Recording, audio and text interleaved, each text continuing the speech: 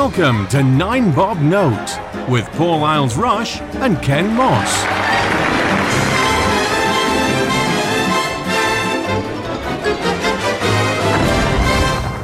Hello everybody and welcome to 9 Bob Note. I am Paul. And I'm Ken. Hello there. Hi. Paul, it's your choice this week. What have you got for us?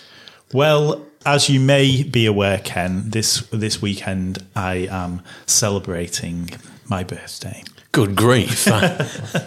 In 33 years, I've never... I thought I'd mention it. So we have had a bit of a discussion. We thought what we could do when it's around about our birthday times is do the birthday honours. What are the birthday honours? Or the birthday honours? Yeah, Hashtag. Continuing the theme. May gay.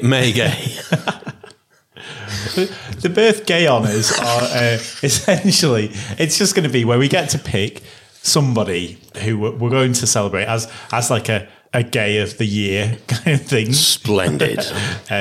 So I guess because this is the first time we've done it, we just got free reign, and it's our podcast, so we can do whatever we want. Basically, I think that's how it should run. Excellent. So, who is our first in the Queen's birthday on, or the Queer's birthday honours? What a Queen works just as well, really, doesn't it? Yeah, yeah. Either way, we're fine.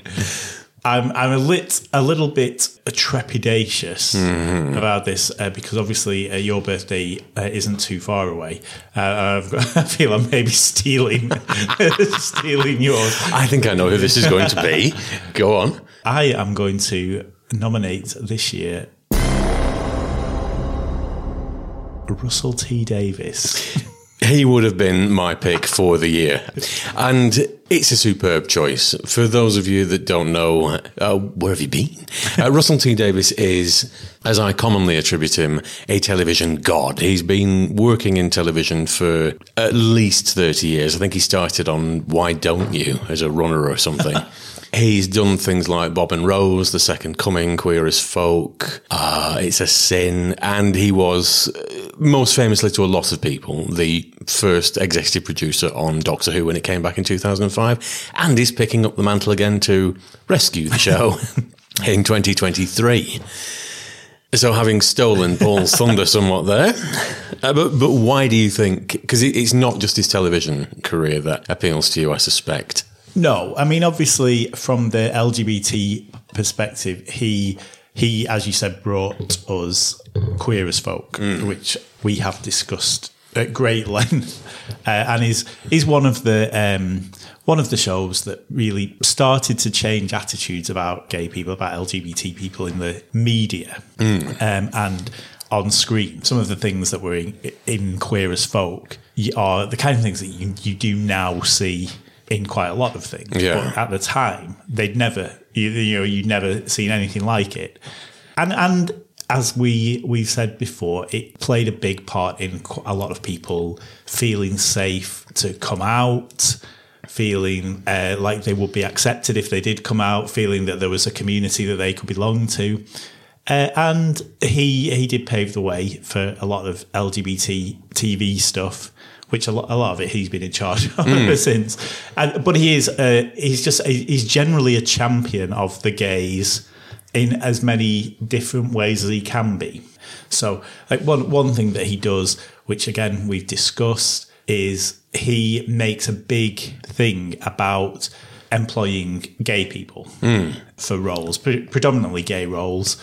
And he always, if he is casting for a show that the character is gay or lesbian, he makes a point of always casting a gay actor or lesbian actor in that role.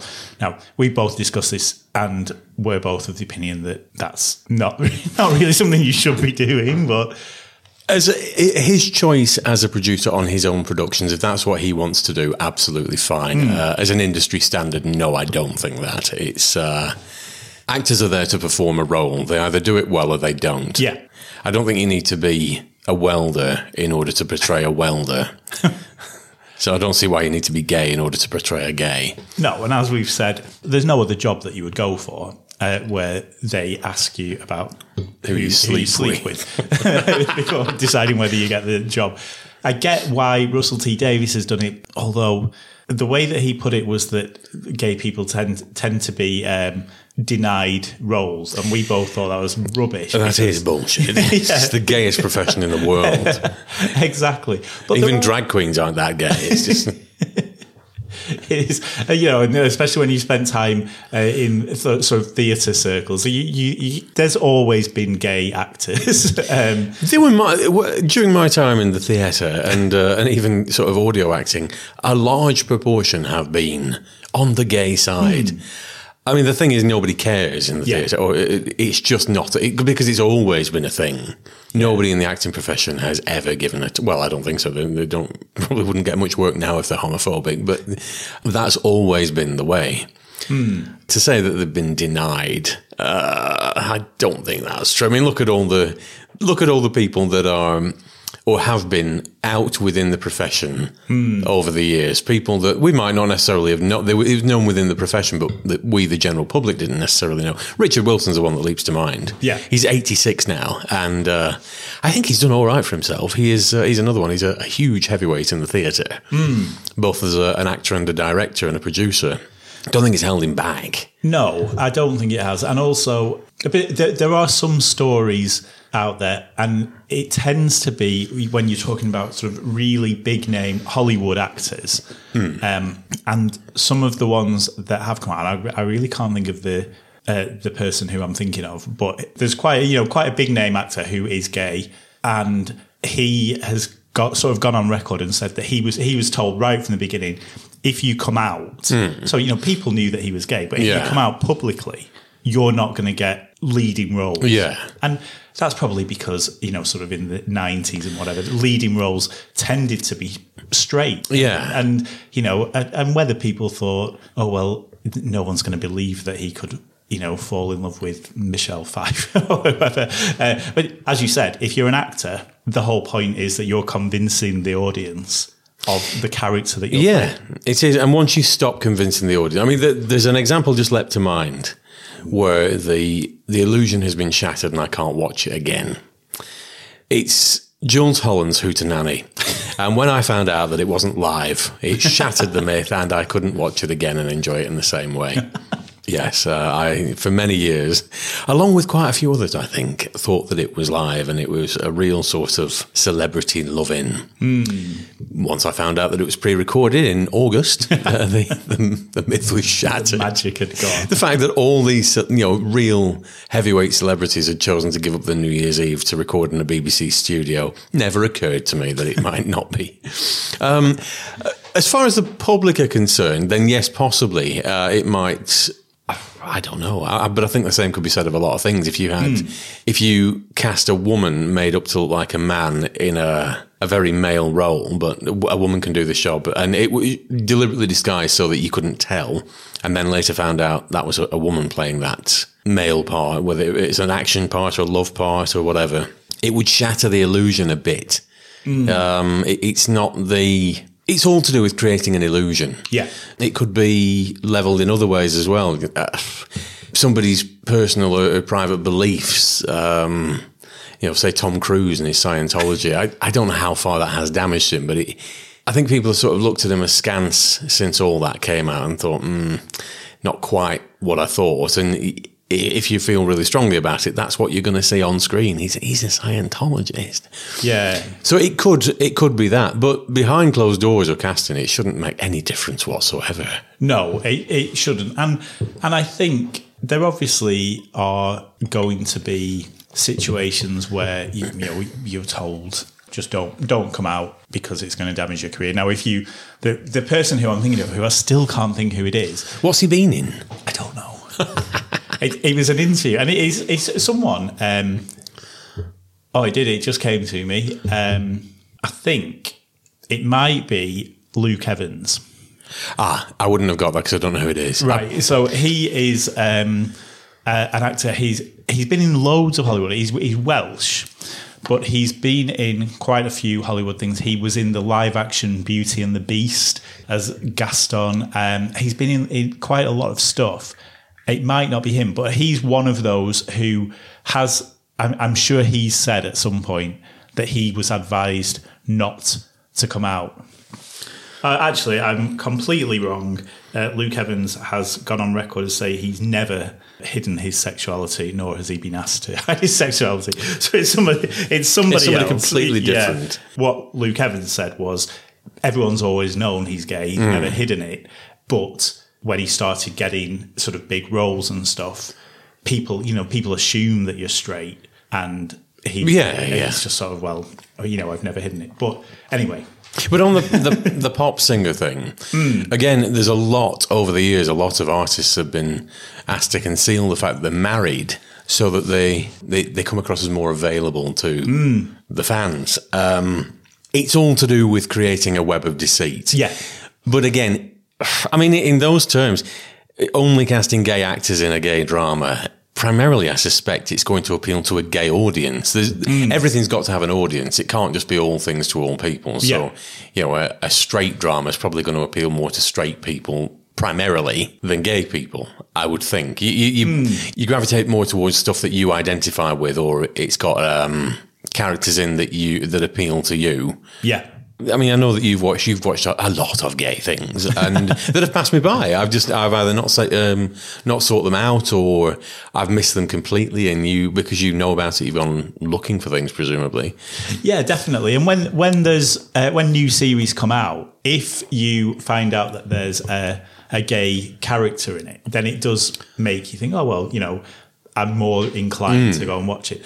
And I suppose similarly, because we kind of know who the gay actors are, and they're the ones who we're interested in, and they're the ones who we read about in magazines and stuff like that. So we're interested in their lives. So when Russell T Davies said, I'm casting It's a Sin, and all of the gay characters are going to be played by gay men, we knew a lot of those gay men. And it doesn't matter who the actor is, but it helps because you're going to get involved in the publicity and and things like that. And so when they're doing interviews, so when Ollie Alexander's doing interviews about It's a Sin, and he talks about his character, he also talks about his own life, and that's a life that we can in some ways identify with. Although obviously we're not all Ollie Alexander. But yeah, that's one of the things that Russell T Davies is famous for. As you also said, he's done a lot of gay dramas. He did those Banana and Cucumber. I never saw those. Were they a bit near the knuckle? I think because they were they were supposed to be almost like a follow-up to Queer as Folk. And one of them, I can't remember which way round it was, Cucumber, I think, was it was supposed to be like the people who'd been in Queer as Folk, or that generation of gays, sort of what they were like, I don't know, 10, 15 years later. So they were in their 40s or, sort of late 30s. And some of them were still behaving as outrageously as if they had been characters in Queer as Folk. And I guess it maybe fell a bit flat because obviously the people who had been Queer as Folk age when Queer as Folk came out, and then we're expecting, this is going to be another program about us, but as we are now. And then we're like, well, actually, we don't really go out and behave like that anymore. Yeah. And it had the other one, which I think was Banana, was focused on the sort of the younger generation of characters who were in that group. So it was a bit more youthy. It was fun. It was well made, and it did go a little bit. Sometimes Russell T Davies can sort of veer towards the explicit. Well, yeah, it was. There were a few explicit bits, but also some of the stories were a little bit ridiculous. Ah, right. But then he wasn't making a soap opera or a documentary. It was a drama. So it's a 6-part drama where people just sort of go out to a club and meet someone and then have a one-night stand and then don't see them again and then do that every week for 6 weeks. Nobody wants to watch that. So, they had to start putting in some perhaps silly, slightly unrealistic stories. But who wants to watch realistic stuff? Oh, no, you don't. You watch TV for escaping. I think the time that you start breaking the wall is when somebody behaves in a manner that's so off kilter that you think, I just can't identify, I can't ever see this as a situation where there'd be no repercussions, or they just do something completely awful and then everyone would be like, oh God, I'm really sorry for what I did. Oh, well, that's all forgotten then. And in those scenarios where they happen and then they're unrealistically forgotten, not something you do, but there's been a storyline in The Archers recently where there's a half-brother and sister, and she's an alcoholic, and he was due to go off to university, and in the latter stages of her alcoholism, just turn around in an argument and say, we've never wanted you, cuckoo in the nest, you're not even part of this family, been with them since birth. And he went off to uni and there were floods of tears and all this and the other, and he's come back for Christmas, and there was hints that, there'd be this reconciliation, I'm really sorry, bro. And as he's leaving, he turned around and said, who said anything about forgiving you? I've put on an act for the family, but you've literally said something unforgivable. And you wouldn't. It's just, if somebody turned around after living together for 20 years or what have you, as siblings, and they turned around and said, well, you're adopted. You're not my brother. That's going to rip through you like a knife. And it's not realistic that a coffin of spit and all forgiven now. It's not. Yeah. So a bit of a tangent there, but no, those are the scenarios where the illusion shatters.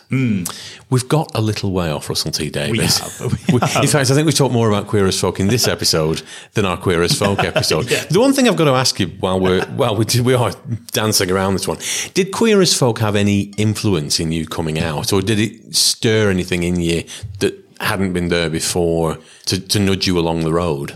I think probably a little bit. It probably gave me a little bit more confidence. Not that I was on my own in going through it, but when I was at university, the only sort of real exposure that we had to gay people was the LGB Society, and they were a collection of very I can picture that, because I know the types of gays that I went to uni with, and they weren't just gay, they were gay. Yeah. And sort of militant gay. Yes. Yeah.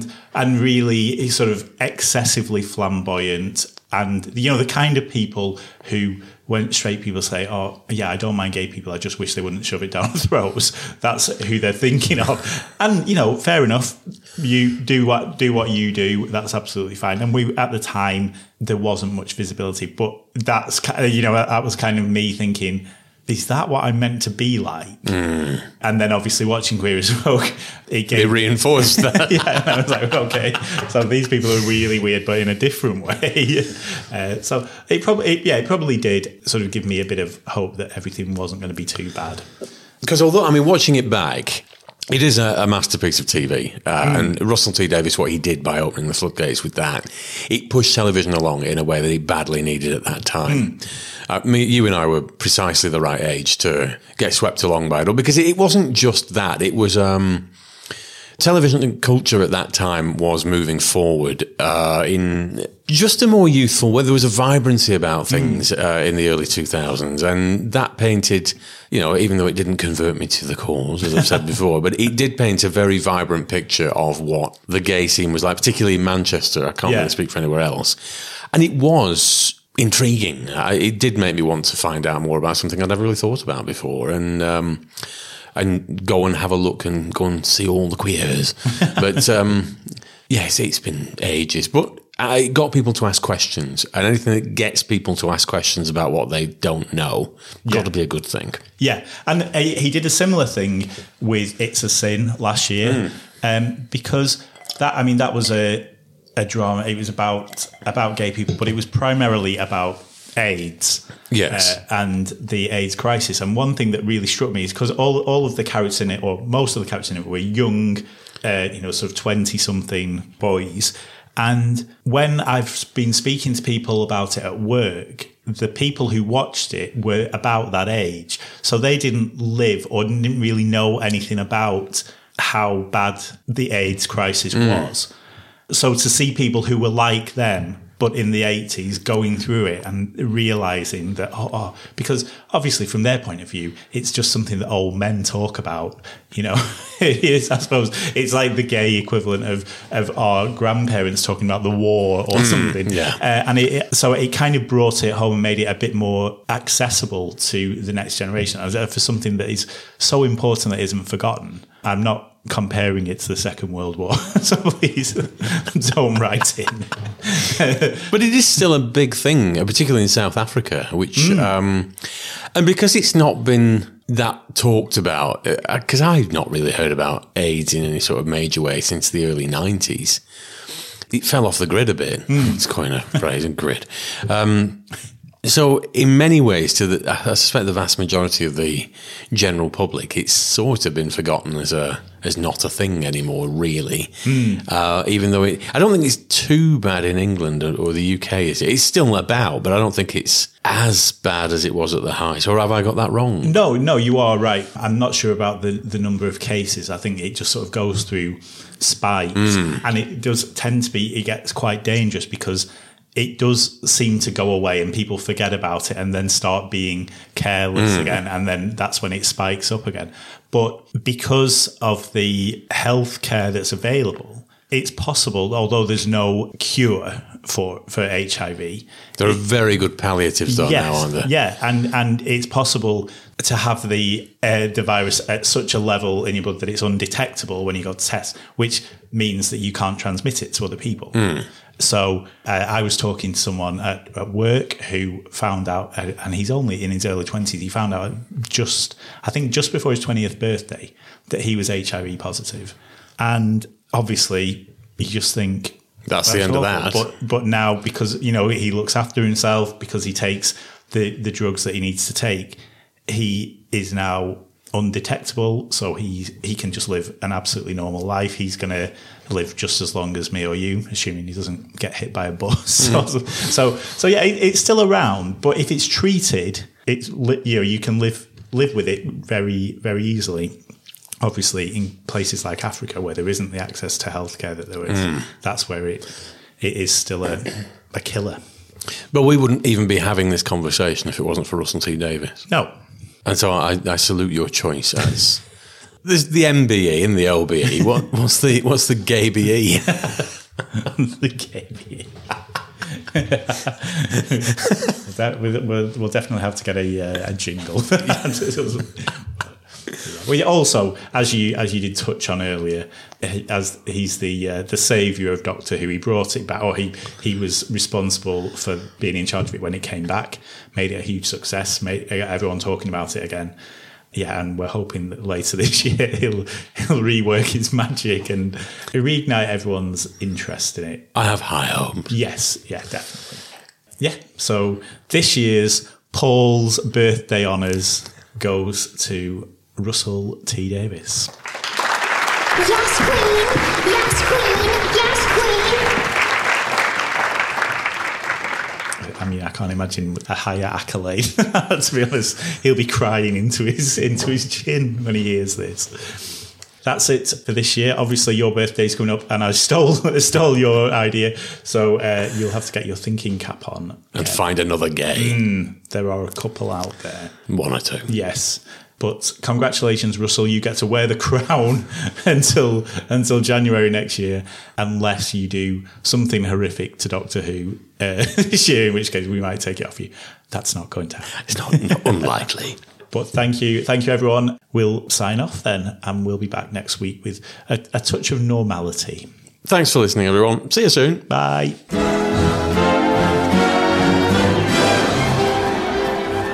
Nine Bob Note featured Paul Isles-Rush and Ken Moss.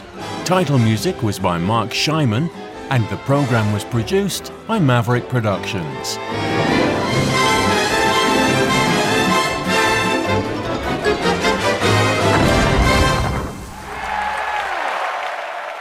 For more information, please visit maverickproductionsuk.blogspot.com or find us on social media.